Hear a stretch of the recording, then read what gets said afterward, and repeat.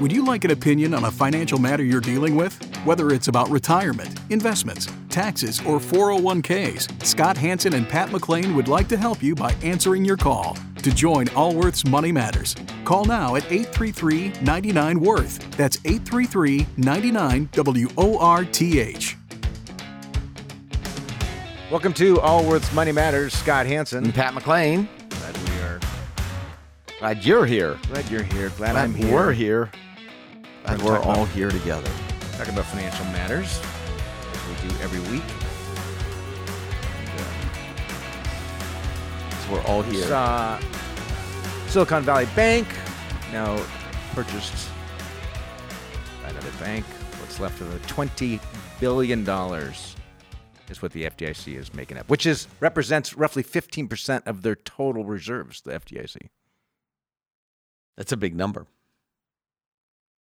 That is a big number. And last week we had Krista Snelling on from the local community bank of Santa Cruz County. And if you haven't listened to that podcast, I would please encourage you to go back and listen to it. It's funny. I got an email from a friend of mine that I hadn't talked to in several years. He sent me a text. How much he enjoyed that particular podcast. That's why I brought it up, because I received lots of feedback about, okay, this makes sense. Because what's happening is it's actually very similar to the pandemic, the government's response to the pandemic. And the pandemic drove a lot of small businesses out of business. And the government's response. And this will have a similar effect to a lot of small community banks. And communities. Local lenders.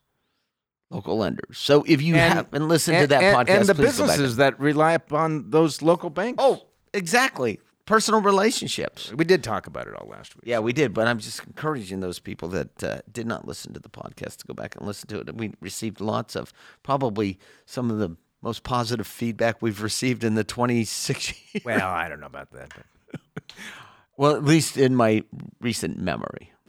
One of the things on this show is we try to take complex financial matters and make it so that everyday person can understand those, right? And just because you've saved well or you built a business that was worth a lot of money does not mean you're an expert in the world of finance and understand when we start talking about medium duration bonds and basis points and all. I mean, we can get into all kinds of esoteric stuff, and sometimes you flip on the television, you watch some talking head, and they get a little too. We try to explain things in a manner that a typical person can understand, so you can make wise choices. Yes, make informed decisions. And it's hard. I always like to say, like, could the average person digest this information? So that is our attempt on the show. And to that, I used to say, could my mom understand? But given that I've been in the business so long, and my mom doesn't pay attention to anything because she's like,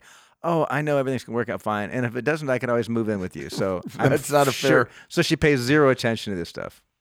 So I no longer say, I want to explain this in a way that my mother could understand. Well, and speaking to trying to make it understandable, we're going to have our Chief Investment Officer, Andy Stout, join us now. And we're going to talk a little bit about what's happening at the Fed and this minor banking crisis, major banking crisis. It's hard to tell what it is. The contagion has seemed to have spread worldwide for some of those banks that were I think the bigger issue is, like, what's this really mean? What are the repercussions to the rest of society and the economy? Over the short and long term. Yes. So, Andy, thanks for joining us today. Thanks for having me. Yeah. So, even the Fed's, if we go back a year ago, the Fed's, there wasn't a lot of talk of, maybe a year and a half ago, there wasn't much talk at all about raising rates. Inflation started popping up. They said, oh, it's just transitory, whatever that means. Then it's like, maybe inflation's a problem. Then the Fed starts raising rates. People start believing, they're going to raise rates. Oh, they're going to raise rates quite a bit. Then we saw the collapse of Silicon Valley Bank. We saw some of what happens when the Feds the Feds print money as fast as they can for a number of years, and then what happens when they suddenly start raising the rates. Not just in the U.S. economy, by the way. Yeah. So last week they did a rate increase a week or so ago, lower than was expected. Where do you see rates going over the next coming quarter? Yeah, months? when we look at what the Fed's doing, what the Fed has really done over the past year, I mean, you're right, Scott. It's been a drastic shift, right? If we look back at January 1st, 2022, the market was pricing in 75 or 0.75% of rate hikes. They did 4.25% rate hikes because the inflation environment just really flared up. And now we look at where we're at right now. We're really maybe looking at just one more quarter point hike in the not too distant future. But then here's the interesting thing. The market's quickly expecting rate cuts, which flies in the face of what the Fed has been saying they're going to do. What do you mean? You go and looking out and you look at the futures markets. Yep. Markets are pricing a rate cut. Yeah, so when we look at what the Fed says it's going to do, and we can see that from their last meeting, last week, where they released what's called a dot plot. And the dot plot is essentially where each Fed member believes interest rates will be at the end of upcoming calendar years.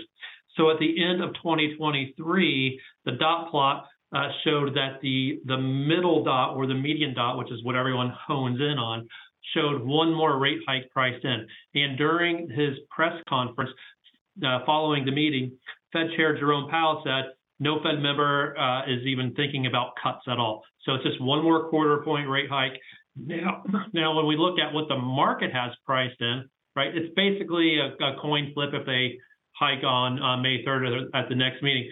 But after that, then what's getting priced into the market is really almost 2 to 3 rate cuts or quarter point rate cuts. So about 0.5 to 0.75% of rate cuts. So the market is saying something very different than what the Fed is. And the market gets these views based on where what's called Fed Fund Futures trade at, which are just securities that trade based on where traders will believe the interest rate will be at. And that's the median consensus, right, of investors, which is the market. The market, right? Right. Yeah. So Andy, is the market? Wouldn't have any. Would you speculate that the market thinks that the banking crisis is going to actually slow the economy by itself without any more interest rate increases? Yeah, I think absolutely that's true. And I think the Fed believes that too, because if you go back 2 weeks ago when Fed Chair Jerome Powell was testifying before Congress, he told Congress that we expect rates to be higher than what we previously thought. Well, and we would expect to see that in the dot plot, right, for the 2024. But what happened? There was no move on where 2024's or 2023's dot was going to be at. So it stayed showing just one more hike from the current levels. So instead of what Chair Powell was saying in front of the Senate when he was testifying, what happened between now and then was you had Silicon Valley Bank, you had Signature Bank, you had Credit Suisse, and all these things happened. And so the dots stay the same. So that says that's saying that the Fed believes that interest rates are where they need to be, and this banking crisis is essentially acting like rate hikes. And we're estimating that the banking crisis that's really come to the forefront has probably taken about 0.5 point of rate hikes off the table. And purely because of the fact that there's a flight to safety and the banks are less willing to actually put money out there, there's less risk that they're willing to take with their lending. Is that correct? Yeah, that's absolutely true. So, I mean, there's ripple effects really even beyond that. So they're taking these putting out less loans.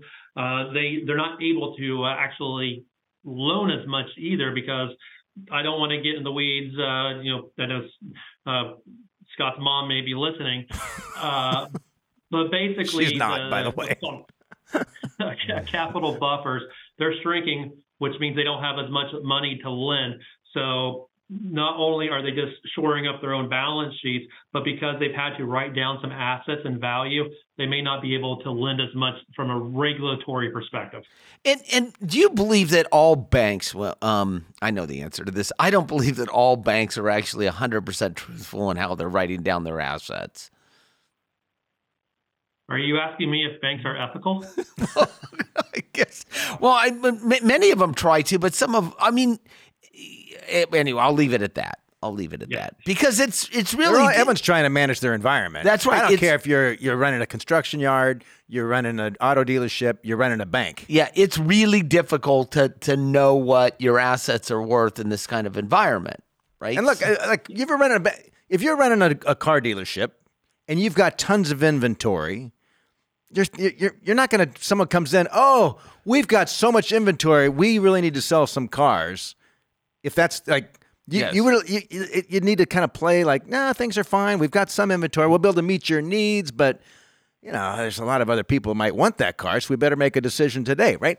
That's how it. And you run in a bank, it's like maybe you've got some real issues here. Like, well, we need some more depositors, but you're not going to go out and say, hey, we've got some issues going on here. Yeah, trust us. Please bring us your new capital to deposit with us. Yeah, they're not going to do that, and the banks are in a little bit of a different situation compared to some other businesses. So when they think about the assets they have to break them down into 3 different levels. They're trading securities, available for sale, and held to maturity. The available for sale and the trading assets, they are marked to market, so they're going to see that volatility. The held to maturity, they can just hold them until those bonds typically mature, but you don't really know necessarily what those are being valued at. But also some of these available for sale securities that they have that they're supposed to mark to market, if they don't trade very frequently, well, you don't really have a market to mark them to. So they might do a best guess to say, here's what they are, but it's that best guess can sometimes, and we saw this in 2008, I'm not saying this is 2008, by the way, but we saw banks be pretty optimistic with those valuations, making their balance sheets appear better than what they were. It's interesting. So, Andy, why is it taking so long to get inflation under control with these rising rates? Well, it takes a long time for these rate hikes to actually have an effect. So we have that side of the coin where there's usually about a 6 to a 9 month lag before these rate hikes really affect the economy. And if you just think of how quickly the Fed has raised interest rates, really just over the past, 7 months, we've seen 2.5 percentage points of rate hikes. That's more than half of what they've done from this entire cycle, right?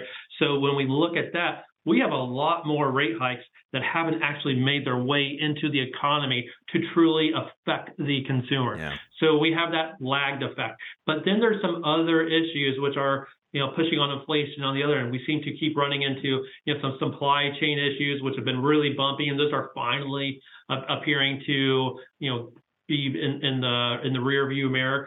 So we've got some improvement there, but that was really one big factor that kept inflation higher than what it is.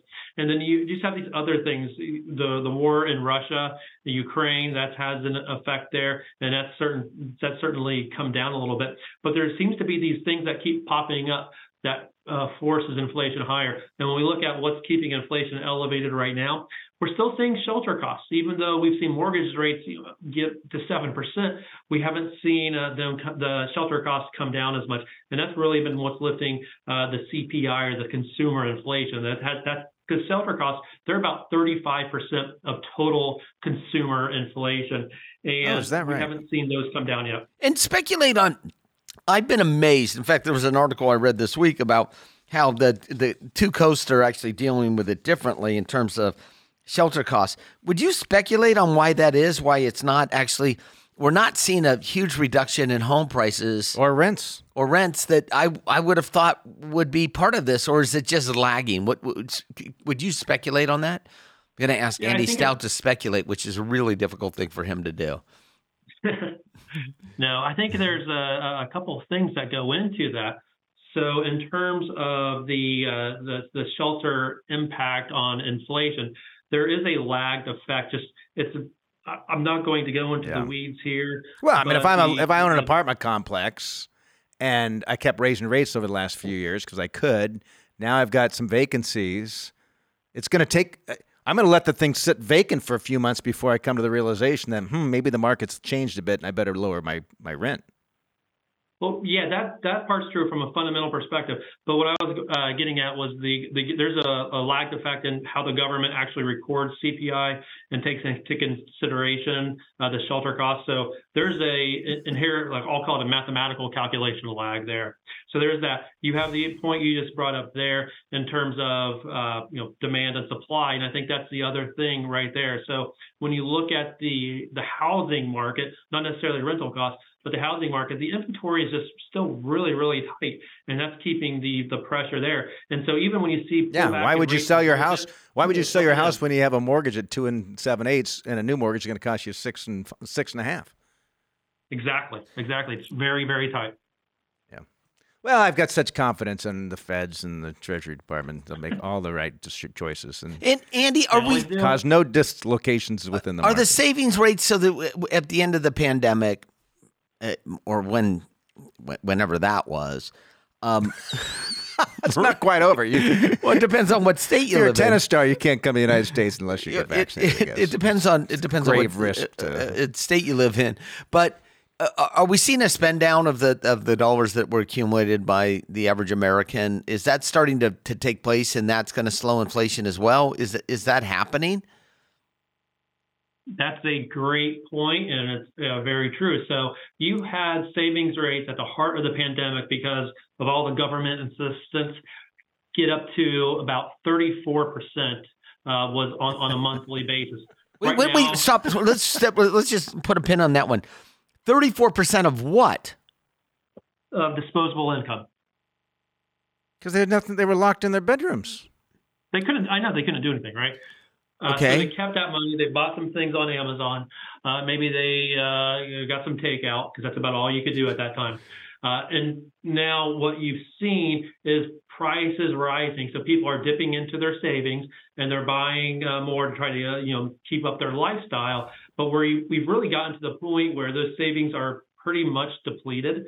There might be a little bit left over from an excess capacity, but now we're at the point where we believe that there will be less demand from consumers going forward because of a couple of things. We talked about banking. Let's bring this first full circle here. Banks are pulling back on credit and the loans. They're shoring up their balance sheets. Consumers have pulled and drawn from their savings. They don't have as much left as they did a year or so ago. So when you look at that, that's going to bring down the demand. And that's one reason that we think that inflation will come down from the current levels, which is 6% on a year-over-year basis when you look at the CPI, which is consumer inflation. But we're probably still not getting to that magical 2.5% area that a lot of people would like us to get to in the near future. We're not going to get there yet. And 34% during the heart of the pandemic, what is the savings rate now? What is it normally? It's like nothing right now, isn't it? It's 4.7%. And that is primarily by the wealthy. You ask Andy any number, he just gets it. I don't even remember all these things, Andy. And I've got to guess that that's probably from the top 20% of earners or net worth in the U.S., where most of that's coming from. Well, if you consider, I think it's about 69% of Americans live paycheck to paycheck, or at least they used to prior to the pandemic. I would say you're spot on, Pat. Spot on. Yeah. Well, right, as Andy. always, Andy, impressed by your recall of facts, figures, and your grasp Useless of this. trivia. Well, it's not useless to him or to us. We had him on as a guest. Kidding. Thank you, Andy. Thanks, Andy. As always, thanks for being part of the Allworth team. Thank you. I think it's really this. So, by the way, Andy works out of our Cincinnati office, and I used to be an adjunct professor at some of the local colleges back there. I don't know if he is anymore. He'd be a great college professor. I would have loved having him as a college professor. I've always thought being a professor would be tough. I could be a professor for like one class, but having to come up with a new lecture every twice a week or whatever. You mean one class, not one semester, one class, like 1 hour, 15 minutes. I got like 90 minutes. That's all I got in me. I was a professor for a day at Chico State. No, it's a university. It's kind of the Harvard of the West Coast. Yeah. Oh, yeah. Absolutely. And they asked me to come in, so I did. I spoke in the afternoon to like people who signed up for some business fraternity of some sorts, and that was a great event because they were interested to hear what some business guy had to say. So people showed up because they were there eventually. But it was a 90-minute class, a human resources class, and the professor asked me to speak on 401k plans. So I did this 90-minute presentation on intricacies of 401k. And all. I swear to you, Pat, half the students were sleeping at their desks. And I started thinking, like, if I were in college and I had zero interest in ever managing a 401k department at a company, I would probably decide to take that time to sleep as well. Exactly. So I don't know. Well, anyway, but with the inflation, it's a challenge for a lot of families. oh, yes. Yes. There's no question. I mean, Fuel. I find my wife and I went to Costco on Sunday afternoon, and I walked all the food aisles, like, because I go to the supermarket, and sometimes I'm like, how much is a loaf of bread now? How much is a dozen eggs? Well, there's a lot of factors and the reason why yeah, eggs are expensive right now. Avian. But Blue. just the average, and it's a yeah. What? Well, especially in third world countries where this is taking place, and the base price of wheat is up. I mean, it's fuel, and But look, from an investment standpoint, right? You're trying to figure out, how do I allocate my dollars today, given where the current market is. Let's assume a recession is coming. Probably a pretty good chance, right? Let's assume a recession's coming. Just because we enter a recession does not mean that the value of securities that you own fall in value, because they tend to be very forward-looking. So like we were talking with Andy before, that the market is already betting that rates are going to come down later in the year. The market's already priced in that we're going to have some sort of recession. It's based upon new news that we come into, like Silicon Valley Bank collapses overnight. Those sort of things can change prices immediately, but otherwise, like, a lot of things are priced in. So I think sometimes the concern I have for investors, for people who are nearing retirement with the retirement dollars, is they look at this, they think, I saw these banks collapse before in 2008, and I saw how things went down, and maybe I better get my money out before things get worse. The challenge with that is, if you do that, how do you get back in? where do you know? You never know where you're at in the economic cycle. You just never know until it's over, where we're at in an economic cycle. And nobody can really predict when they're going to come and when they're going to end. Nope. It's funny. There was an article this week, I think you just mentioned it, Pat, on home prices. And there was someone that said they were someone was predicting I think it was a decline of whatever the decline was supposed to be this year. I'm thinking, come on, how do you know what is actually going to happen with in the future of prices of anything? Because the price today is pretty much what people believe about the future. Yeah, so this unusual pattern, 12 major housing markets west of Texas, plus Austin, saw home prices fall in January. And the opposite happened in the rest of the country. So for whatever reason, if you look at it, mostly on the West Coast is where we've seen it, and on the East Coast, in the Middle America, Seattle, San Francisco, pretty significant declines. There might be lots of things driving that. Hey, we're going to take a break here in just a moment, and then we'll take calls, because we got some calls. We would love to take your calls. But I want to let you guys know about a Social Security virtual workshop.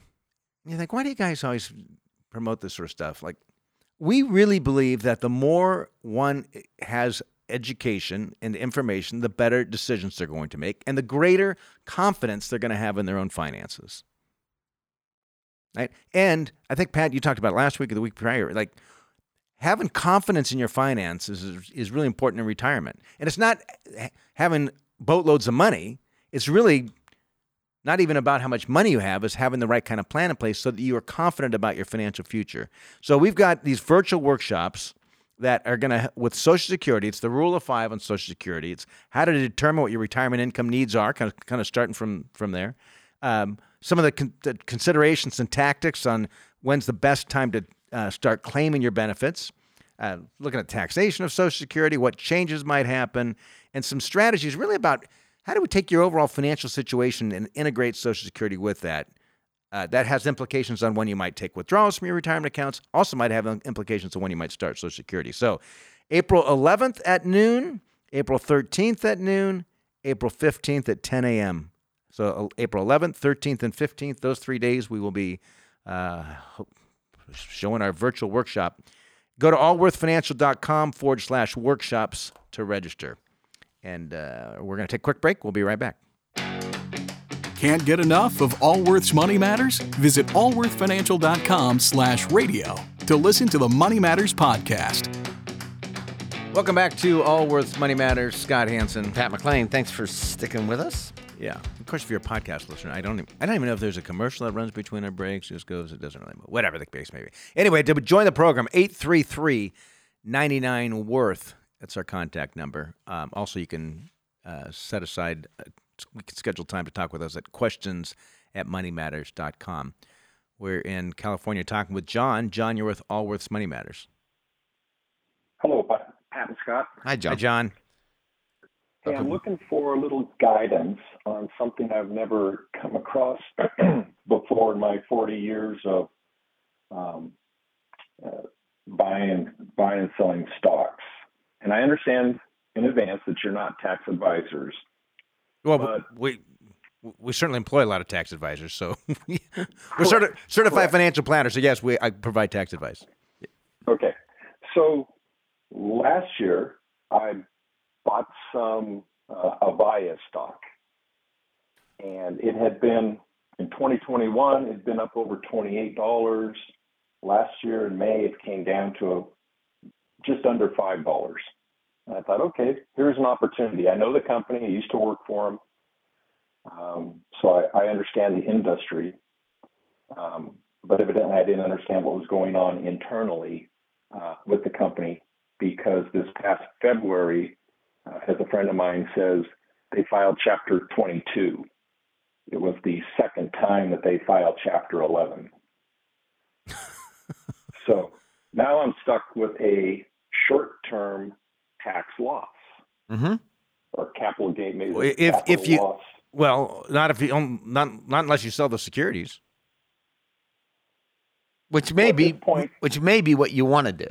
I mean, I don't know where they are in the process. I mean, if the bankruptcy has been completed and all equity holders were wiped out, then it's worthless at that time. But otherwise, you still own the security, so even if it's worth 1 cent. Yeah, so you can't recognize the loss until it actually has either zero value or you sell it. So what did you pay for it?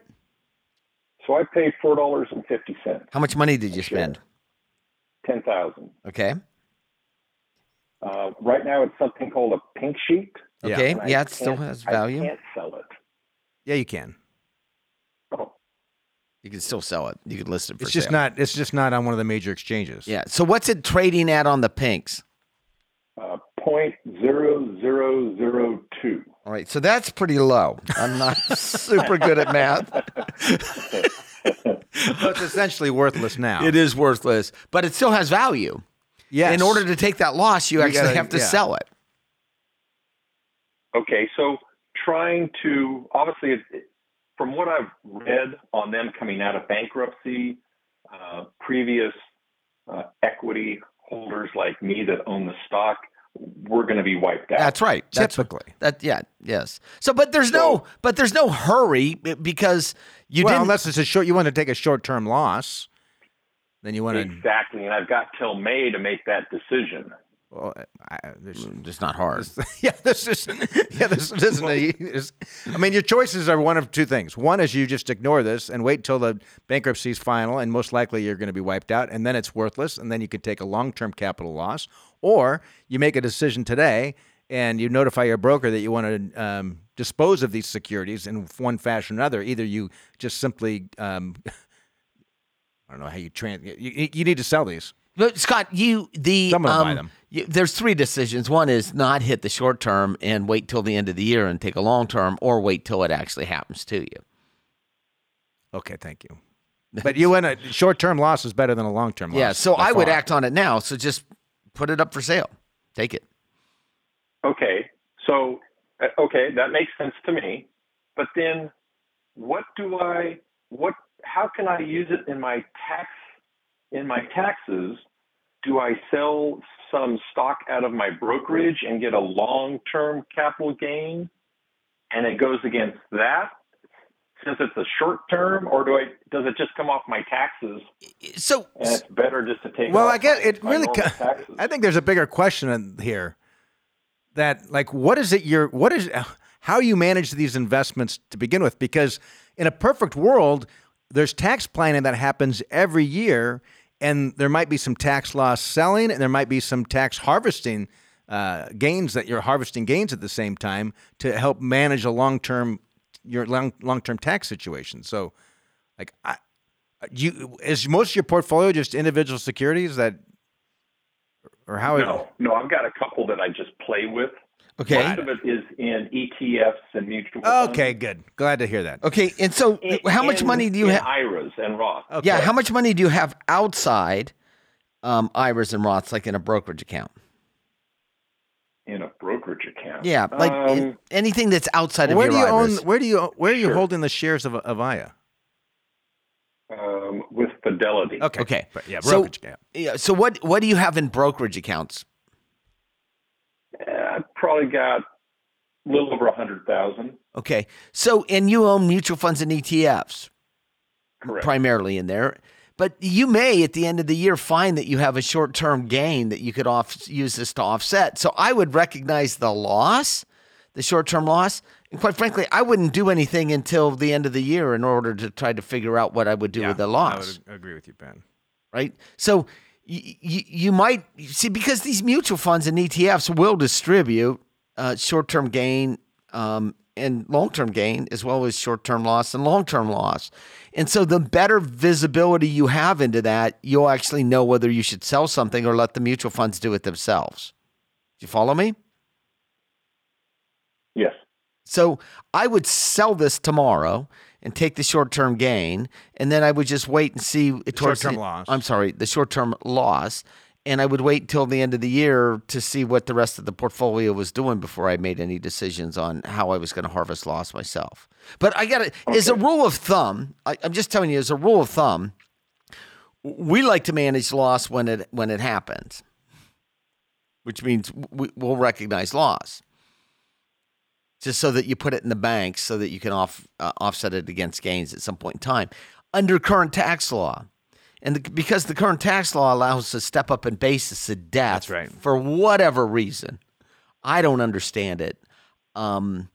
It drives how you actually make these loss gain decisions in the portfolios. Okay. Well, I'm a buy and hold kind of guy, so I'm not going to have any long-term gains or even short-term gains. No, you might. Offset it. You might in the mutual funds or the ETFs you own. You might sell some shares of a S&P 500 and on the same day go around and buy a total stock market index, which is going to be correlations highly correlated there. But the only reason you would do that is to take some of the gains that you know you're going to have to pay in the future and use these losses to offset that. So now you've just taken a future tax and eliminated it. Or locked it in at a lower rate. So there's two ways it happens. One is the mutual funds just do it for you and you have no control over it. And the other is you do it. Yeah, you manage it. Yeah, and that's why I'm saying you wait towards the end of the year to see what the distributions from the mutual funds, and they will tell you in advance what their distributions they think they're going to be, and then you decide how you want to use those. Okay. Yeah. So get rid of the stock this week. Yeah, sell it immediately. Yeah. Yeah. Okay. And I don't know the process of selling a stock. It might actually cost you money to get rid of these things. It might cost you something to get It might rid of cost you $30 or $40 to get rid of them. No, yeah. And it may take a couple of days. But the tax planning is a big issue with investment planning. So Morningstar and Vanguard have both done studies that look at the values that an advisor can bring. And a good chunk of that comes from just the proper kind of tax planning, the kind of things that we were just talking about with John, where you look at the portfolio on an ongoing basis and we know that when you've got gains where they'll eventually be taxed, how do we structure those? We know that dividends are going to be taxed. We know interest is taxed at a different rate than qualified dividends. What do we hold inside retirement accounts? What do we hold outside? What do we hold inside of a Roth? All of those sort of that kind of planning could add up to an extra 1% a year in overall return. Well, and not only that, Scott, because of the use of technology, that tax loss harvesting and gains the efficiency is much better than it once was.